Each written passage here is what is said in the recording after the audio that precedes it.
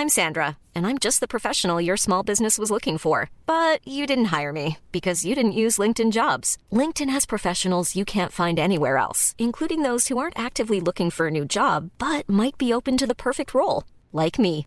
In a given month, over 70% of LinkedIn users don't visit other leading job sites. So if you're not looking on LinkedIn, you'll miss out on great candidates like Sandra. Start hiring professionals like a professional. Post your free job on linkedin.com/people today. Hey, it's Ryan Reynolds, and I'm here with Keith, co-star of my upcoming film, If, only in theaters May 17th. Do you want to tell people the big news? All right, I'll do it. Sign up now and you'll get unlimited for $15 a month and 6 months of Paramount Plus Essential Plan on us. MintMobile.com/switch. Upfront payment of $45 equivalent to $15 per month. Unlimited over 40 gigabytes per month. Face lower speeds. Videos at 480p. Active Mint customers by 531.24 get 6 months of Paramount Plus Essential Plan. Auto renews after 6 months. Offer ends May 31st, 2024. Separate Paramount Plus registration required. Terms and conditions apply if rated PG.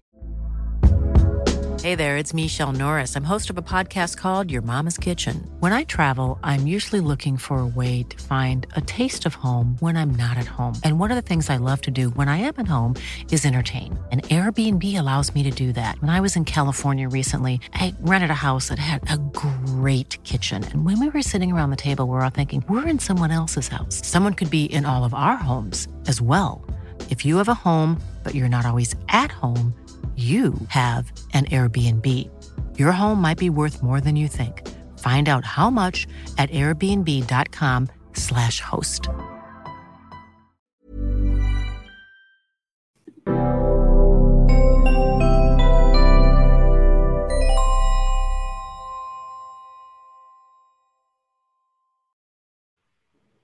Hey, welcome to the Out of Spec podcast. I'm here with Mike Breeling and Austin Schieffer.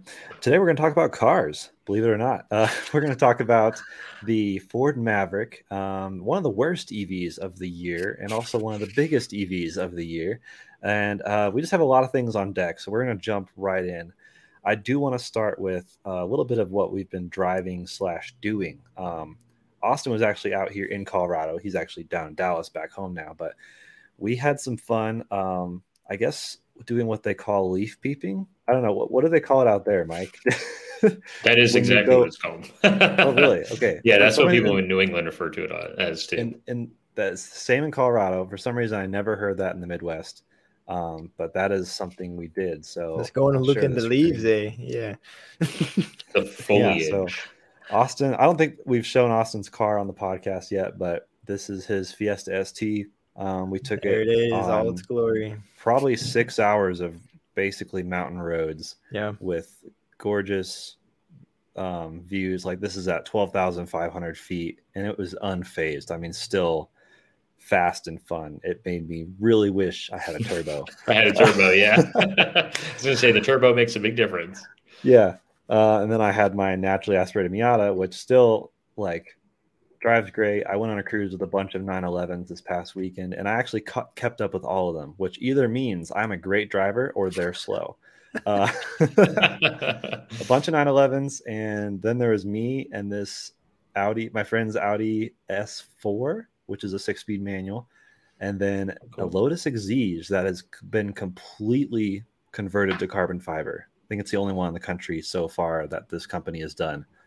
But it is 100% carbon fiber. Every panel, like everything that can be, it is. And it's been supercharged. That sounds so cool. Yeah, that thing. Yeah, sounds uncomfortable. Is gnarly, but that's kind of been the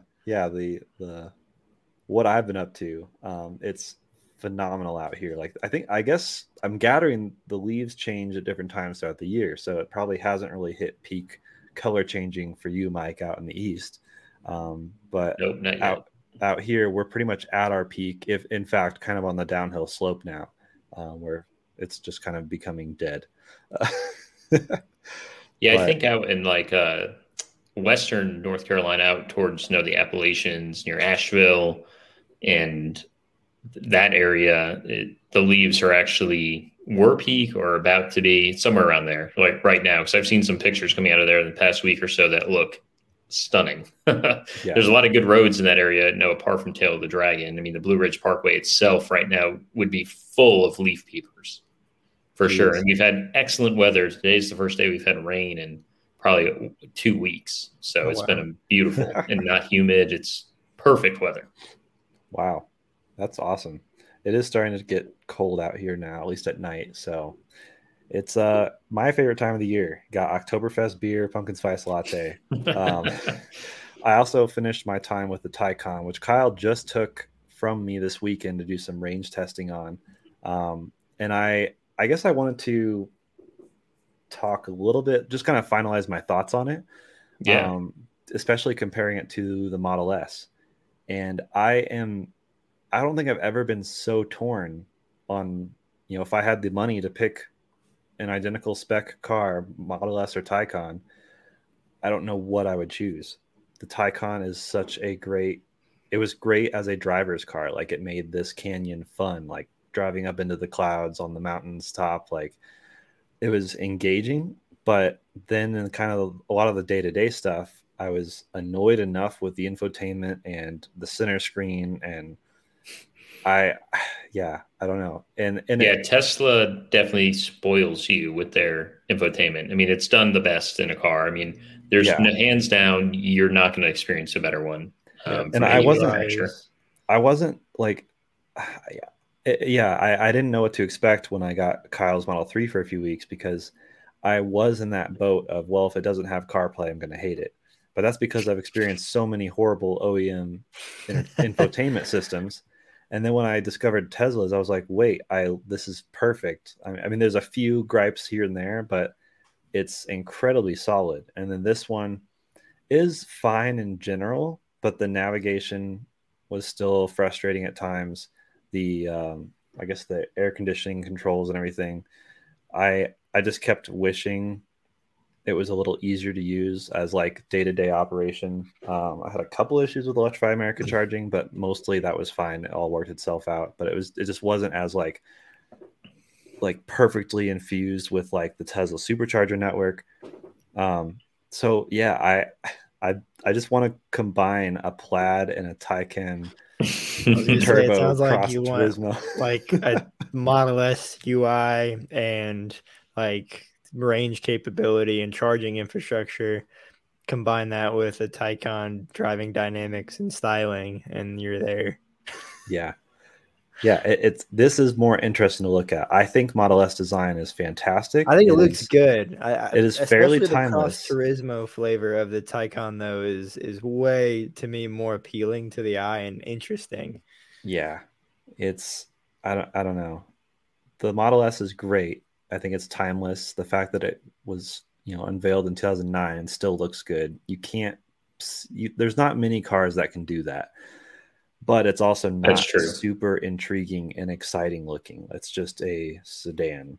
That's a very well sculpted, nice sedan. But as someone who doesn't usually like sedans, the Cross Turismo, almost for the body style alone, that's why I would choose it. Yeah, of course. I mean, wagon is a wagon. I mean, it always wins.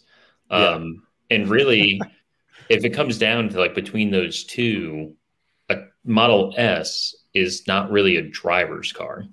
A Model S is, if you're a techno nerd, it's great, because I think most of us here are on this podcast. I mean, one of us has worked for Tesla before, and we know how great their software is. It's amazing, and it does, their cars charge very quick. They're very reliable. They get great range, but as a driving feel, I would take the Porsche over the Tesla if I were spending the same money, because now a new Model S is about the same money as entry-level Taycan. Now the Model S will have more performance and better range, but the Taycan will handle better. And I think it just feels better from my time that I've spent in one. It just feels more well put together. Now, I don't have too much experience with the infotainment, didn't really touch it too much. I hear what you're saying about the vents, because Taycan does have that weird touchscreen vent thing, kind of like Tesla, but it's just executed nowhere near as well. Yeah, and it's they so definitely weird. need to improve that. It's so weird because they look like vents you should interact with your hand, and yeah, you want to physically touch it. Yeah, but you can't move it. But yeah, I do have to caveat. So you're right. The Tesla, I love the party tricks and the gimmicks and the Easter eggs. Like I I place a lot of stock in that. Like, I think that's amazing, and that's almost enough reason for me to buy a car. But if I was like, this was a base Cross Turismo, very, very minimal. Another issue I had was the adaptive cruise control just wasn't great. But if I had a Cross Turismo with the like full InnoDrive system, quote unquote self-driving, whatever, and the rear wheel steering and the upgraded like Burmeister sound system, like I feel like with the 21-inch wheels and Mamba green, like we spec'd last week forever, I think that would be, yeah, I'd probably have to pick that over a Tesla, and I would just get over my gripes. I'd be like, this is too cool of a car to pass up. So, but yeah, but enough Taycan talk. We talked about it for a long time last week. So refer back to last week if you before we get too far back. Yeah, if you really want to dig into what Taycan is and how many options it has, and build Jordan, with us. One quick last thought is, if you're looking for something that handles well with Tesla perks, I think really, if you're not wanting something as premium, the Model 3 Performance is probably going to be the best bang for your buck, and get a car that has a lot more feel than the Model S. I'm not going to say it handles like a Porsche, because it doesn't, but I think in Tesla world, that's your closest thing you can get to a car that actually drives nicely. Yeah. Or shell out for a Roadster, but they're ridiculously expensive now. And also, I thought you were talking about the new one. I was like, yeah, that's not existent yet, but that'll change. And the Cybertruck. Yeah, what a duo though. And the better $25,000 Tesla that's supposed to be announced. Model 2. Let's talk about the worst EV of the year. At least that's how Kyle has put it. He put out his video this week on the Mazda MX-30. That is a hell of a still shot. Yeah, his face sums it up. Yeah. So this is a car I was really intrigued by when we found out about it, and then got less intrigued the more we found out about it. I think it looks fine. Actually, now that I'm seeing it in video, it looks less fine to me. It has the plastic cladding I hated on the CX-30. It's kind of what I expected though from Mazda with an EV. It does okay in the corners. The interior and infotainment is fantastic, except for the back seat. They're not abysmal, but they're subpar, especially for a quote unquote crossover. But yeah, this is shared with the CX-30 platform, which is interesting because the best EVs have their own ground up platform, and this is not that. So that's red flag number one. You open the hood, which I can see if I can find that in the video. Yeah, right here. And there's a bunch of like empty space because next year they're going to be bringing a range extender variant with basically an engine, which we don't know anything about yet, but that could be a saving grace, because the issue with I can already tell you that's the one you want. So the issue of the MX-30 is the range. That's maybe the biggest one. You get 100 miles, which is usable for a lot of people, I will argue. Everyone's comparing it to ID4, Teslas, everything else, which granted, this is encroaching on those price categories, being in the kind of low to mid $30,000 range. But that range is adequate for a lot of people if this is a second car. The range extender could help that. Now, the other thing, though, is the range being abysmal. I was like, oh, maybe it has good charging. Well, Kyle found out the peak charging he was able to see was just over 30 kilowatt. So maybe MX-30 stands for the abysmal charging you'll find. So it charges about in the normal time as a other EV with 3 times the range. So percentage-wise. So that's pretty bad. Really bad. So it's just not a car you'll be taking on any sort of adventures. And Kyle did hoon it in the canyons, Angeles Crest, whatever. Yeah. ACH or whatever. So I think it's, yeah, I wanted to like it, but the more I watched Kyle and talked to him about it, the more I was like, oh, this is abysmal. And kind of as we would expect, it does okay handling wise. The suspension, he said, was great. Interior is great. Steering feel was solid. Interior quality, like materials, was great. But what's interesting though is it also is, because it was like CX-30 platform, which is front engine. This now just doesn't really have a front engine. The battery's in the back, so it has more of a 911 60% rear weight distribution, which Kyle pointed out. It was like he kind of like went into corners treating it like a 911 and was kind of on par with what he was expecting, with the back end kind of peeling out, and then you want to like pull it forward really fast, and it's just not fast. I'll say last time I checked too, 911s aren't front wheel drive, but well, yeah. So there's another over. Yeah. I mean, I think so. Going into the car, right? So I heard a little bit about this car. I remember when they announced it, and then you started seeing fake pictures of it, and it's coming out. And I remember reading about it, and it said 100 miles of range. And I know everybody did a collective sigh, like, oh, great. So we're back like 8 years ago, back to the original Leaf, maybe 100 miles of range. And granted, as Jordan said, in the real world, in everybody's daily life, 90% of people will never need more than that, because you're just going to come home, you're going to plug it in overnight, and every day you're going to wake up with a battery charged with enough range to get to work, do your errands, do whatever you got to do. But with the battery, it seems to be, off the reviews that I've seen and read, and even in Kyle's review, in Southern California, nobody was hitting the EPA range. I mean, I think Kyle originally went, 60 miles before he first charged, and he had 37% range left. He's so like I think he was only projecting 20. Yeah, that's right. Yeah. And he was only projecting like 80 something miles. Yeah. And to me, that is the big killer of that car. And then on top of a charging curve where at that battery charge level, that car should be maxed out at 50 kilowatt, as Mazda says it will charge at, and it never got there.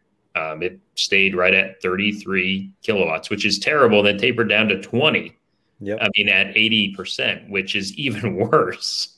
And he got to the charger with a warm battery at relatively low state of charge, which should theoretically be maximum charging rate, like ready, like it was ready to accept anything EA could give it.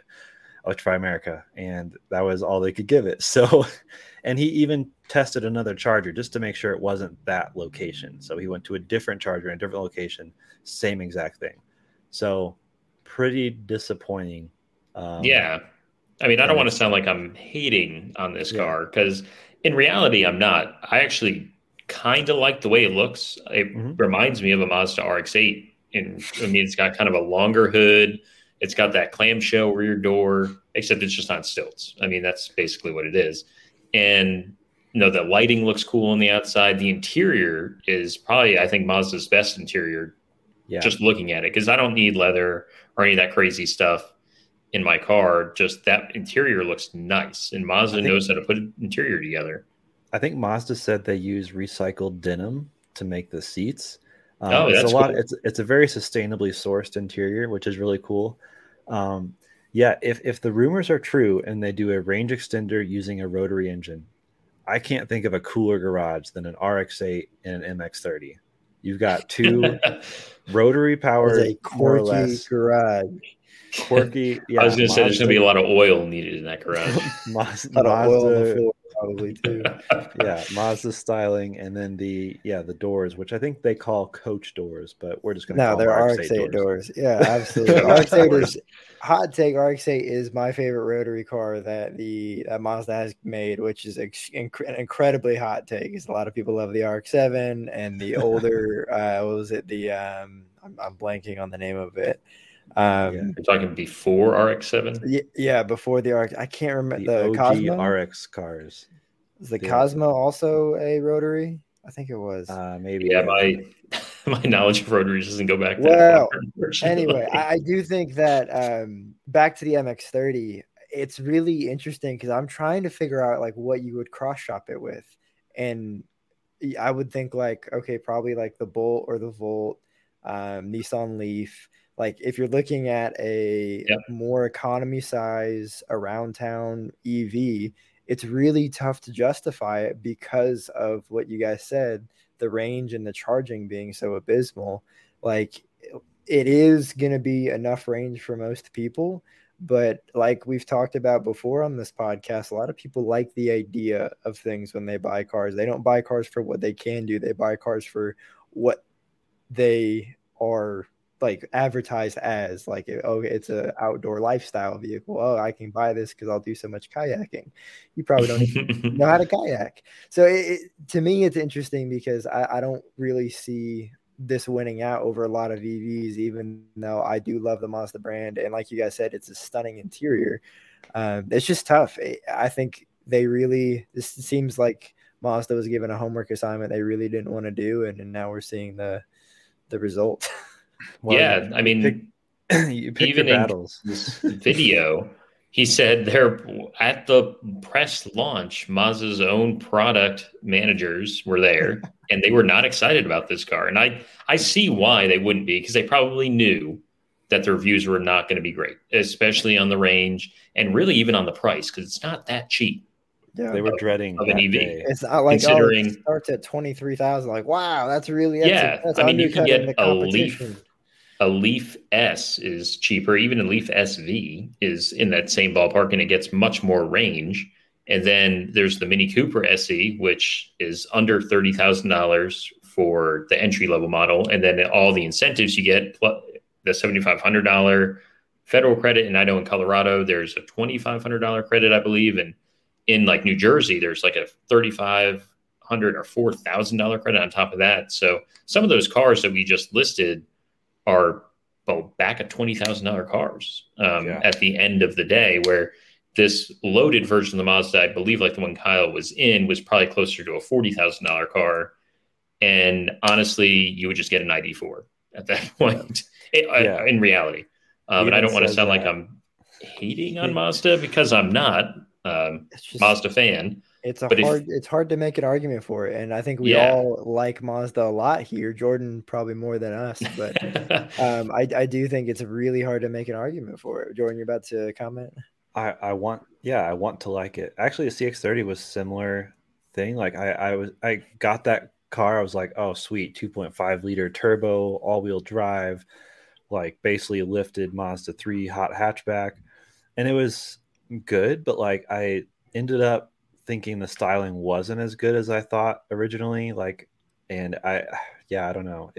The interior was great. That's like a big reason to get it. It drove fine. It was decently quick, but under like really intense performance driving, which I guess most people won't do. We had some issues with like shaking in the drive shaft, and like it was like Mazda didn't really design it to be driven like a hot hatch. So yeah, the MX-30 is a very niche car for a niche buyer, which exists. There are people out there who are like, this looks better than a Leaf and a Bolt, and they're right. And their commute is short. I mean, these are the same people that probably bought the Fiat 500e and other i3 buyers, if you think about it. This is a successor to the i3 in a weird way. Way less expensive. It's got quirky styling, not great numbers, recycled materials on the interior. No, I do agree, Jordan. I think like I don't want to say that maybe we've seen the best Mazda has to offer for like as of late, because they have produced some really great cars, like the latest generation Mazda 3, the latest generation Mazda Miata with the power bump. But like, I wonder if they're gonna produce great performance fun cars, but I don't want to see the rest of their lineup lack because of that. And especially on the EV side of things, because that's kind of where everything is going. I was really hoping to see like a more a stronger first United States candidate for that. Yeah, you wanted to see a more well-rounded attempt, not something that was just kind of half-assed and thrown out to the public. So there's a reason they're only selling 500 of them this year. Let's see how it does. Yeah, and like Kyle said in his video, if you can lease one for $100 with taxes and everything included, it's probably worth owning for 2 years or something if it works for you. But I would not pay hundreds of dollars a month for that car. It would have to be a great deal. or you just are obsessed with Mazda, like blind fandom. But the one last thing about this that's really funny to me is included with your car is, at least for our first couple of years, you get 10 days a year where you can pick a different Mazda with unlimited miles for road trips. You can leave your MX-30 at a Mazda dealer, switch out for one of their other cars, and take it on a road trip. I hope they charge it. You get you come back to a completely flat. Yeah, it's just flat. So that's funny because basically Mazda's like, yeah, we know you can't road trip this at all. Like, sorry, you're stuck in the city. Yeah, which is interesting because CX-9 I think for the week. Kyle mentioned or someone mentioned that the i3 had this program and it went horribly wrong. Like, basically dealers weren't on the same page. A lot of dealers, like, people showed up with their i3 and the dealers like, oh, those are like cars for service, like loaners, and like it did not work. So we'll see if it works with Mazda. It takes dealer participation and teamwork, which doesn't always happen. Yeah, I don't know. Yeah, it's a good idea on paper. Let's put it that way. But I think you're right. I think there's going to be it honestly will depend on how many of these cars sell. I mean, if there's only 1,000 of these things out there in 2 years, then I don't think a dealer will really care. But most dealers only stock a certain number of loaners. And Audi did something similar. I think when I bought my e-tron, I got a certain number of free rental days at Silver Car, which is owned by Audi. And so you rent silver Audis. And I got I think it was like a week free rental included. So I never actually used it. I probably still could. I probably have that code still and get a free rental in a Q5. Why not? And if you think about it, that is really smart because realistically, you're not going to road trip for more than 10 days a year, or at least most people. But yeah, it's really smart. Yeah, it's really smart if the dealers play a part, which, I could be really challenging, especially if they sell a super small number of cars. Yeah. Well, I think will be a successful car or truck is the Ford Maverick. I don't know if we spent much time on this in the podcast before, but now is a good time to talk about it because we're coming up this week are a lot of journalist events. There's a very few reviews officially out yet. There's probably some sort of embargo, but a lot of people, including one of our own, are going to this event. So we'll have more news on the actual, driving dynamics and everything next week. Theoretically, depending on the embargo, but we can at least talk about it. It should be later this week. I can tell you that. I know when the embargo is, so it should be later this week that we can hear about it. We should, but we should be able to talk about what we do know. And there's somewhat of a vested interest here because Austin is giving it serious thought, which, Austin, you should explain your thoughts because you, until recently, were pretty set on like a Bronco Sport. So why have you kind of shifted towards the Maverick? Well, the Bronco Sport was more so for my wife, and I'm still considering that. But after taking some serious looking into the Bronco Sport and then seeing the Maverick in the lineup and all the buzz that it's kind of generated in the car media, I just think it's a really interesting vehicle. Really, the only things that are out right now that compete with it are the Ridgeline and the Santa Cruz.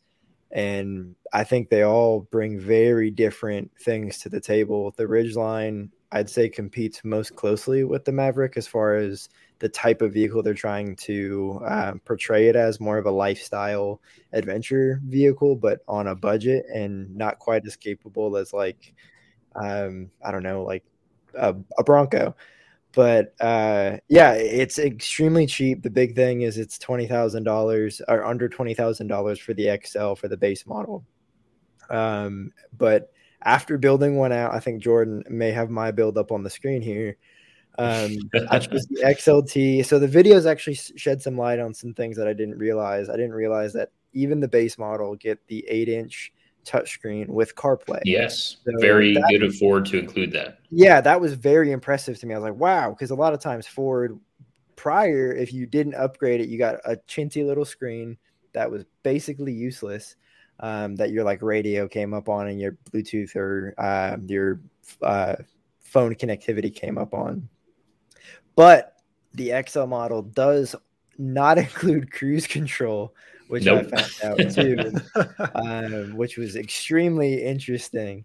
I cannot live without cruise control, especially for how many road trips I want to take this vehicle on. Another thing that I thought was really cool was hearing some people drive it and hearing some of like the startup and how it actually sounds, because the 2-liter EcoBoost is a motor that I enjoy. I don't have that exact motor in my car, but I have one similar. And just, I don't know, an all-wheel drive little mini truck with a turbo. I was going to say, so it sounds like you're going to go 2-liter EcoBoost, which means you can tow the most. Yes, you can tow I think it's only 5,000 pounds still with the tow package, so nothing crazy. However, it would be enough for something light, but I would probably go the route of doing the rack system on the rear and putting like a rooftop tent up there. And it's not a big enough bed to fit a whole rooftop tent, so I'd probably have to like line up the roof rack with the bed rack and then put a tent on top of that. But I don't know. I just think it looks great. The fuel economy is actually surprisingly really good. I think on the EcoBoost, it's 28 highway, 23 city, something like that. I think it was close to 25 combined, which for an all-wheel drive SUV or all-wheel drive truck is pretty good. Not super far off from what I get in my little economy hatchback right now. So I don't know. Yeah, I think it's a very interesting segment, and I like it a lot. And I think it's really cool that Ford is capitalizing on it because of the buyers it will attract. And I'm betting that their hope is to capture people that wouldn't typically buy a truck, especially because they're offering it with a hybrid drivetrain where it can get up to 40 miles per gallon in the city. And they're probably going to sell people on the utility of having a truck. And then their next thing will be to sell them the F-150 is my guess. But I'd be interested to hear y'all's take on it and what your thoughts are on it. Yeah. So I was just going to say, it's amazing how much cheaper this is than F-150. Oh yeah. I mean, for this price point to get the features you get, I mean, it's pretty incredible. And I think Ford is actually going to sell quite a few of these because they got rid of the EcoSport, which is probably their worst product they've made in a long time. Agreed. I know it was like the worst. It's hideous. It's the worst Ford product I've driven in a long time. It's the worst one I've looked at maybe ever. And I think a lot of people who don't want an Escape are going to buy this truck. I mean, there's really nothing else you can buy unless you want to go all the way up to the full-blown F-150. But I just think having the truck offers you a lot more utility than a standard SUV. It undercuts the Santa Cruz by a decent amount. And I think the styling of it is a lot less polarizing than the Santa Cruz. I think it's, you could say, less offensive. I think the Santa Cruz does look really cool, but it definitely has a more of a presence. And I think the styling very much just fits the ethos of a Ford truck, which I don't think is a bad thing at all.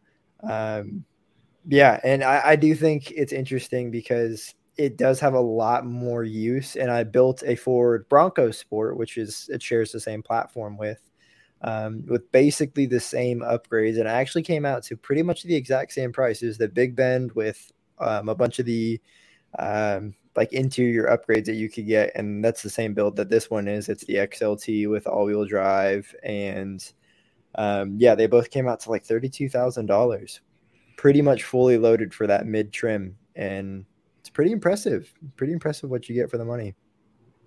Yeah, I don't know. I think it will sell well because everyone seems to be obsessed with trucks and SUVs right now, and a lot of people who buy SUVs, a lot of people who buy SUVs don't need all the third row or anything, and some of them buy them because they can sometimes be found cheaper than a great truck. Like a well-spec'd, like premium feeling SUV is cheaper than a premium feeling F-150. The Ranger does undercut that a bit. It is an interesting middle child with the advent of the Maverick. But it is amazing how much more expensive the Ranger is than the Maverick, kind of spec for spec. because Austin, you built this out to be roughly 30,000, which has, I would say, what most people would need. I did see a write-up that did compare the Santa Cruz and the Ridgeline and the Maverick. Santa Cruz Turbo has a bit more power, but otherwise, it's also, I mean, it's really comparable, but more expensive and maybe a little less usable and worse gas mileage. So it kind of depends what you're looking for. I think the Santa Cruz looks really awesome, but some people hate how it looks. Like you said, it's polarizing. This looks like Ford truck. Yeah, it's a shrunken F-150. Yeah, which is awesome. Because I like the F-150. I like the Ranger. They're just a bit big. The Ranger used to be a small, compact truck, and then it got big just like everything else in the world. And now Ford has brought a new thing in using a previous name that was not on a truck. And they're putting it as a small, compact truck, which is awesome. And it's unibody. And I think it's brilliant. And having that hybrid option, like you said, it is, hybrid front wheel drive with not much towing. That's disappointing unless you don't tow. And like how I think that'll be more than enough for a lot of people. Yeah, and how a lot of people use their trucks are like getting to work in a city. Like I also think about hybrid businesses. Maverick is perfect. I think it's going to be a very commonly chosen business vehicle because of how great fuel economy it gets, and you still get that utility of having a bed in the back. Where I could see a lot of companies choosing this as a company vehicle because you see so many like Nissan Frontiers and Toyota Tacomas used, and they're not necessarily used for like heavy hauling, but I don't know. I think there's a lot of avenues for Ford to open this up. But Jordan, I think that's a really interesting point because I did have somebody ask me here recently, like, why would I get a Ranger if the Maverick is so cheap? And I think the Ranger is probably going to be honestly the same crowd as a Tacoma, where you want something that actually has a little bit more off-road capability and can tow a little bit more. I think the Ranger maxes out about 7,800 pounds for tow capacity. But you do get the option for a true four-wheel drive system with locking rear differential, which is not something that you get in the Maverick. So for serious off-roading and for a little bit heavier hauling, if you don't want something the size of an F-150, which you said is like a boat, those things are massive now. I think it's a good option for that, and it does undercut the Tacoma by a little bit. So. Yeah, it does only have 4,000 pounds towing, and what is it, a 4-foot bed, 4.5-foot bed?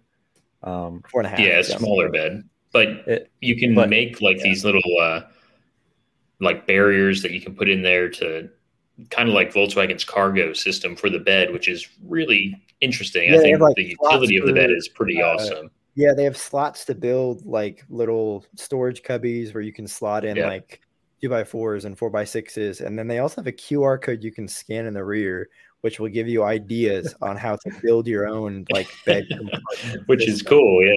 Yeah, and they also have like built-in tie downs. They have power in the rear. They have outlet in the rear. They have connections specifically for accessories like light bars or what have you. So I don't know. It's very interesting to me because they're definitely, this to me falls in the same boat as the Bronco Sport, to where they're trying to sell a outdoorsy vehicle and a lifestyle vehicle without being at the premium of a Bronco or like a 4Runner, which I just think is really interesting. They're almost like trying to undercut that market for the 4Runner and the Tacoma because so many people buy those vehicles for those purposes.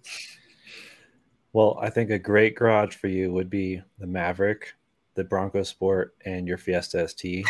Ford family, 3 different EcoBoosts. Yep. I think it's perfect. That's a lot of EcoBoost. Yeah, it's a lot of boost in the garage. Let's look at something truly off-road capable. The Hummer EV first drives are coming out, and our friend over at Inside EVs, Tom Malogny, has been able to drive it and be driven. It was interesting to see which things they would let you drive versus what they drove you in. This is kind of ridiculous. I mean, this is tank. That is, talk about one of the biggest EVs of the year. I thought it was the biggest EV of the year, but technically the E-Transit's still supposed to come out. So we'll see if that does come out by the end of 2021. Because I can't wait to see Kyle driving the E-Transit. But the Hummer EV, I mean, it's basically hailed as like a super truck. GM is super excited about it. And there's a lot riding on it because this whole Bolt, like battery recall and everything, like GM is not in a good light as far as the EV realm. So hopefully this turns it around for them. Hopefully this has a successful launch. It won't be as popular as the Bolt because the Bolt is like a fraction of the cost. These are easily 6 figures. It's literally a third of the price. So it's cool. I think it's awesome. It's unique. This is the like pickup truck variant. There's also a SUV variant. It is a huge vehicle though. 216 inches long, 86 inches wide, 81 inches high. Gosh. That is, and it weighs over 9,000 pounds. You could definitely get weighted plates for that. Yeah, Exempt. that is more than 3.5 times the weight of my car. That's probably double the length and almost double the width. Yeah, it's so wild. It would not fit in my garage, so I did measure.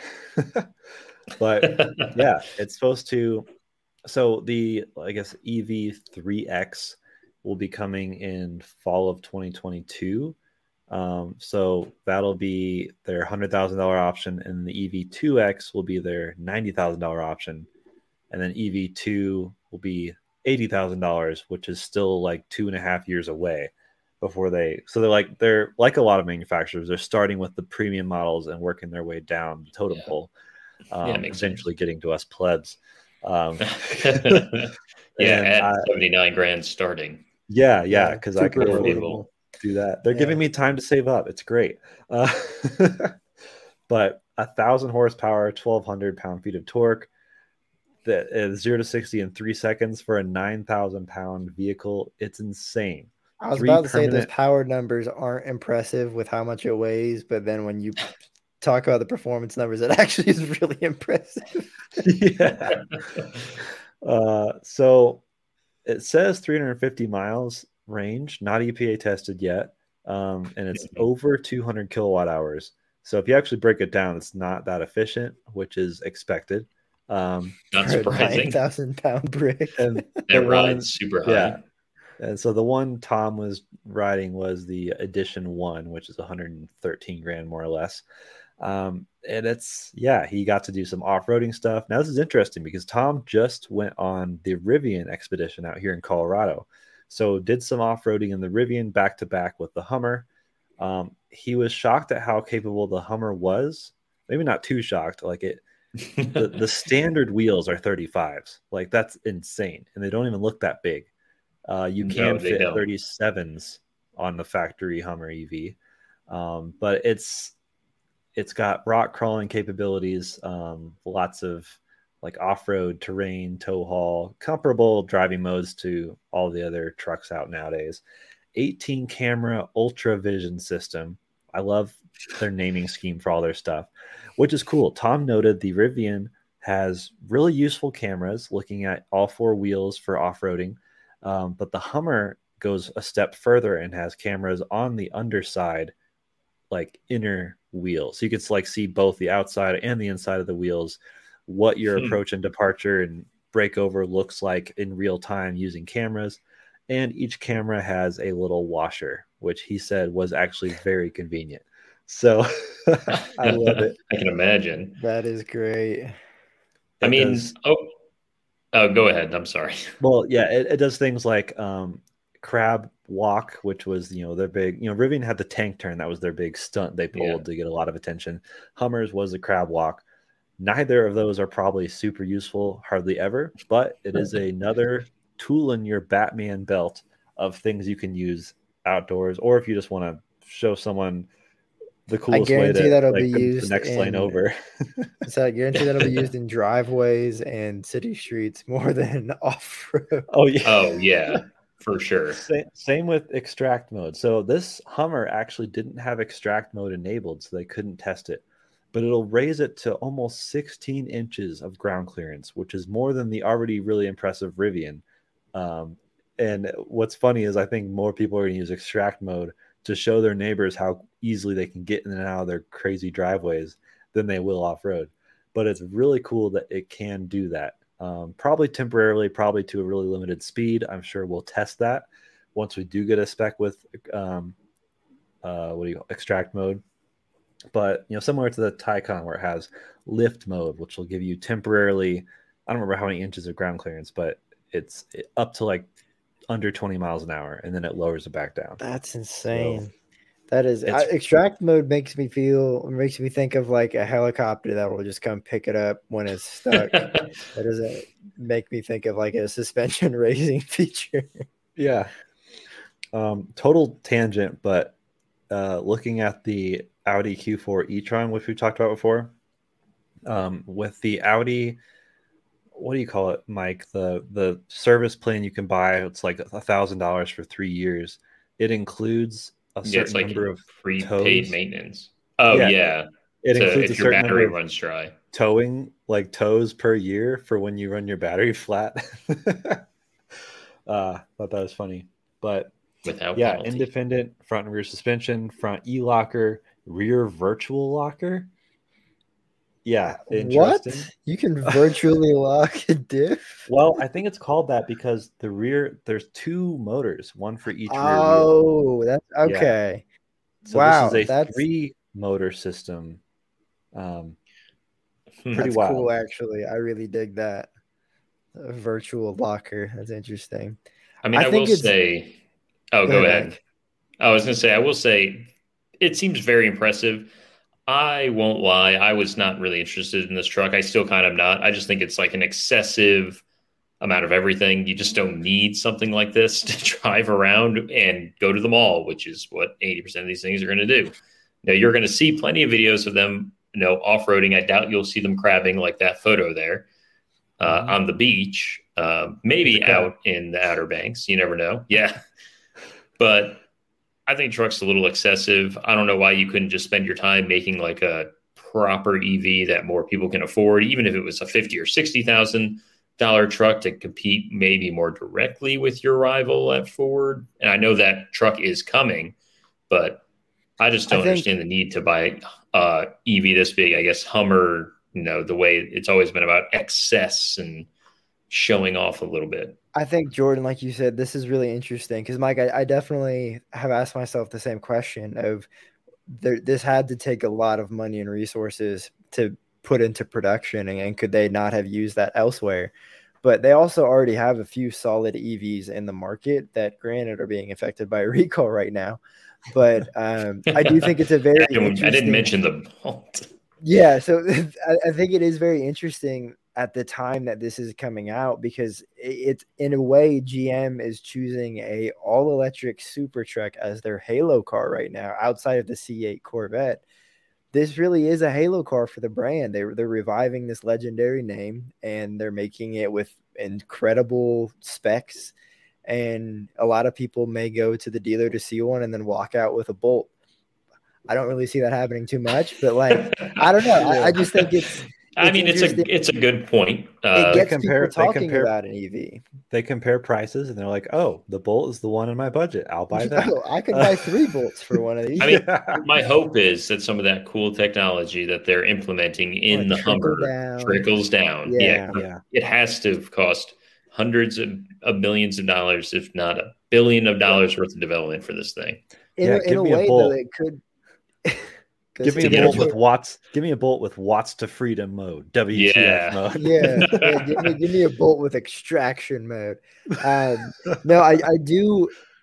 Maybe in a way, this has been a guinea pig for them to really work out the kinks in a EV truck platform, though, because this has been in development for a while. Maybe they'll take this directly and throw it on the Chevy or the GMC electric, whenever that does come out. Maybe this has been a way for them to trial some of that, because I do think that Ford having stock in Rivian probably gave them some advantages when it came to developing the F-150. So maybe this has kind of been that for GM. I don't know. It's just a lot of really interesting things around like why they chose to make such an expensive, such an obscure car that really won't put out the same sales numbers as like the F-150 Lightning will. It's just funny because like Mike not being super excited about it, I was the same boat because I just had the stigma around Hummer H2 and H3 owners. Like but what's funny is they like literally built this for them. They're like, oh, I see you love spending buku bucks on your Hummer and you never actually take it anywhere or like put it through its paces. Like, here's another Hummer for you. Like they like making them cool and gaudy and interesting, and like it kind of works. But it's funny because this is actually theoretically really capable, probably more than most of the Hummers you see on the road.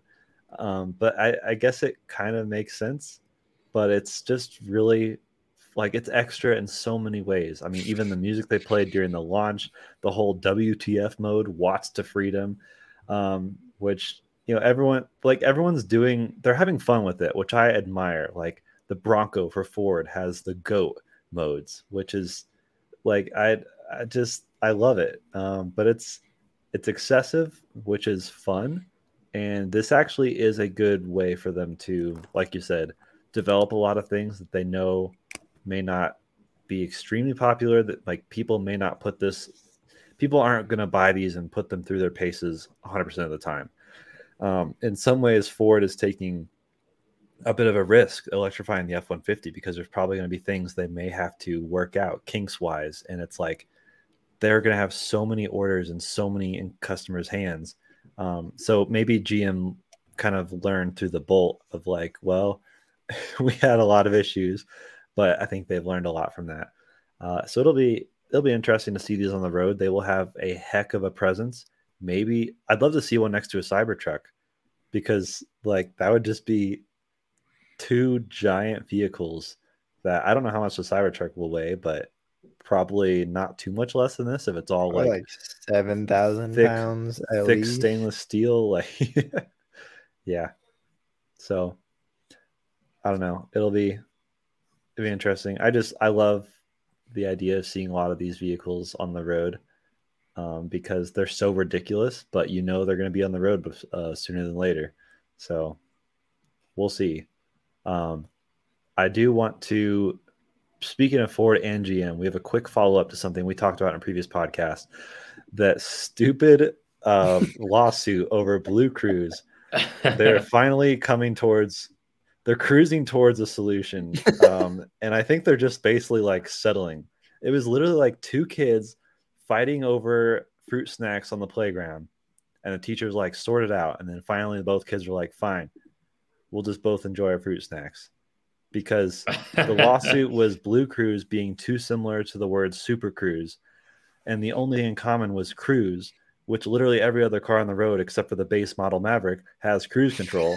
So it's like, what is this? Like, I literally didn't think it was real. And I don't know, maybe both companies had it in mind to do a lawsuit just for the publicity, and then they settled because they're like, hey, we got publicity, yay. I don't know. GM's gotten enough publicity with what's been going on lately. Probably could have used that money they used in court on those battery recalls. Yeah. Well, it's funny because this is coming out now after the recall thing, where the original news broke way before the recall. So. That's true. Maybe that's why they aren't going harder after Ford on it. They're like, oh, never mind. We have our own problems. Never mind. You can use the word cruise, I guess. Mike, have you used Super Cruise or Blue Cruise at all? I've unfortunately never had the opportunity. At work, I have searched for Cadillacs that have had Super Cruise. I've never been able to find one, at least that I could try and get access to drive. Really want to experience it. And I really want to experience Ford's Copilot 360 as well. Yeah. I've done some of the Copilot 360 stuff because there's different levels of it, I guess. I've done the second highest level in both a full-sized four-door F-150 as well as the Mustang Mach-E. And I was really impressed with it. The one annoying thing with Ford, I'd love to see how each vehicle does its own like emergency warning system. because the Ford, if it thinks you might hit a car in front of you, I mean, it's like tornado sirens in your car. It's insane. And it's sometimes too finicky. Like I was in the Mustang Mach-E and someone had, basically gotten over to the turn lane to turn right, slowed way down. They weren't even in my lane, maybe ever so slightly. And I was on the far side of the other lane. And the Mustang was like, oh my gosh, we're going to hit him. And threw up the big like red flashing warning symbol. And like the sound scared, like the sound was more threatening in my life than the actual potential of a crash. It was that sounds horrifying. Like early autopilot days. A lot of warnings. Autopilot 2017. Well, me and Kyle took the Model 3 to pick up his van, which has been in a shop for over a month. And they didn't do anything to it. That's a whole thing. But I was commenting on because Kyle has autopilot in his Model 3, not full self-driving, just autopilot, but it has the full self-driving preview, the thing on the screen that shows other cars and cones and people around you. And I was commenting on how funny that thing is because like in my garage, when I had his Model 3 in my garage, I have my winter wheels on the side wall for my Miata. And the Model 3 saw those wheels and thought a semi-truck was parked in the garage next to me. It just showed it on the screen. It was hilarious. And he's like, yeah, you should have seen the early days of the self-driving preview because it was hilarious. Wild.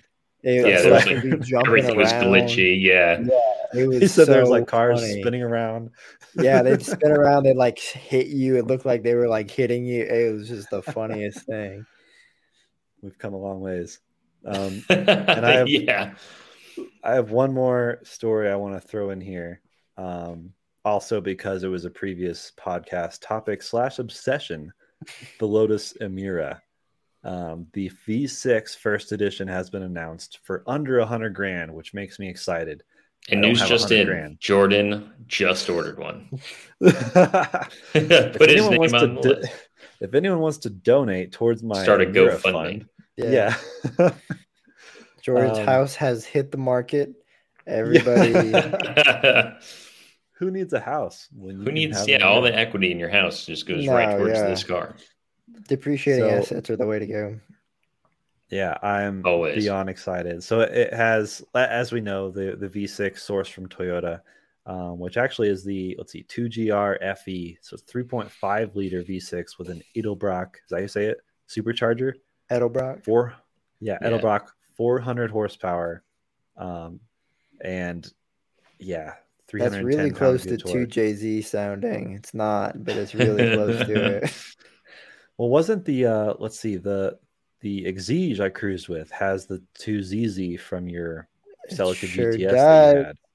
Yep. If you had supercharged your Celica, you would have basically had a front engine. I considered it. I was a broke high schooler when I had it, but I thought that would have been the coolest thing. I would have been a little Lotus powered Toyota. It's funny how the 6-speed manual gets 310 pound-feet of torque, and the 6-speed auto gives you 317 pound-feet of torque.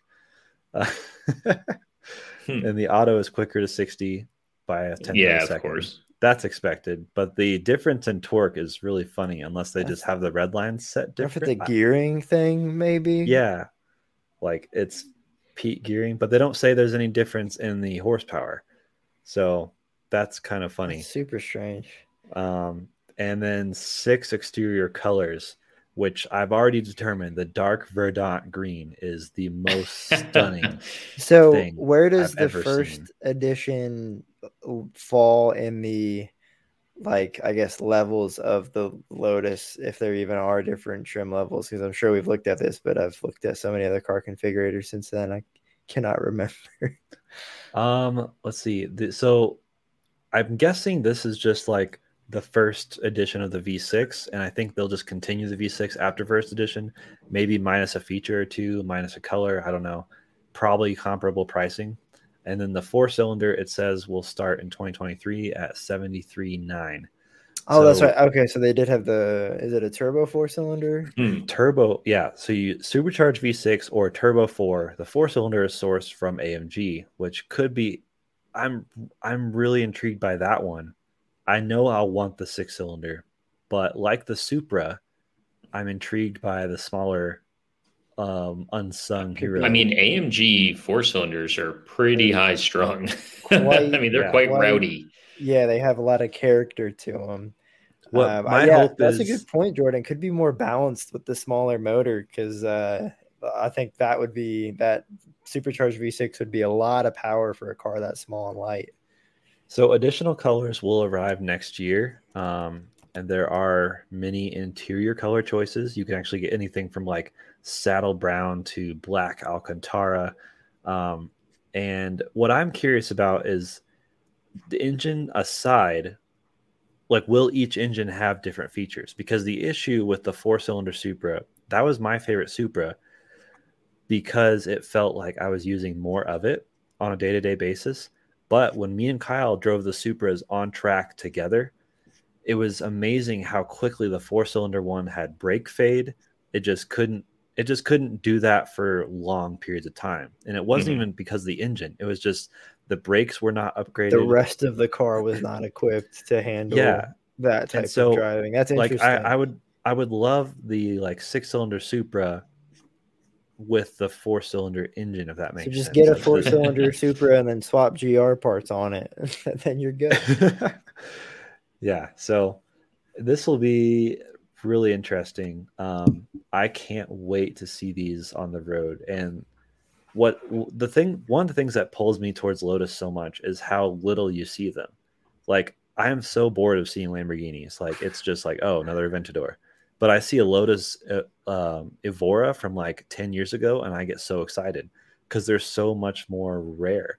So I can't wait to see these things like actually in person, because just like the Supra, when I saw the renderings online, I was kind of disappointed, actually. Like, I love the FT1 concept the Supra was based on. And then I saw the Supra photos and I was like, oh, this is ugly. And then seeing it in person changed my mind. I was like, oh, this is actually pretty cool. The Emira, I've never been this obsessed with a rendering. And so I can't even imagine seeing it in person. Well, just wait till I would give it, as soon as they're announced and come out, and I bet you'll see one at your nearest Cars and Coffee that next week. Oh, yeah. I'm excited. But yeah, that's pretty much it. We just hit an hour. That was a great show. Oh, wow. So thanks for hanging with us and talking cars, hearing about Kyle's various experiences. We'll have him on the show soon. I promise. He's busy driving the Mercedes EQS right now, which we're super excited and intrigued about. Yes. And then he's going to Belgium to drive the Volvo C40. So that'll also be really interesting. Oh, they're bringing him all the way to Belgium. They're not doing it here. That's apparently interesting. Yeah. That car, I'm very excited for that car. I actually had one on pre-order once. And then I canceled my order, but I did have one on pre-order. We'll talk about Volvo and Polestar soon, because that's a whole other interesting debacle. Not really debacle. It's just an interesting dichotomy of brand, sub-brand sort of thing. The Polestar 2 versus the C40. It's fascinating. But check out our stuff at Out of Spec. That is our main Twitter. You should also check out It's Kyle Connor, because he's posting a lot of wild stuff that he's up to, and we'll get him on the show soon to talk about a lot of it. We have myself, Jordan _Schieffer. Mike is M_Breeling. And Austin is at Flywheel Films on Instagram. Hopefully Instagram's not down like it was earlier this week for a massive outage. Like Twitter got bombarded with people coming from everywhere. Yeah. Facebook and Instagram have been down, I think, all day. So they just went live, I think, recently. Bad day to be influencer, I guess. Yeah. Fun times. We'll see you guys very soon in another show. Peace.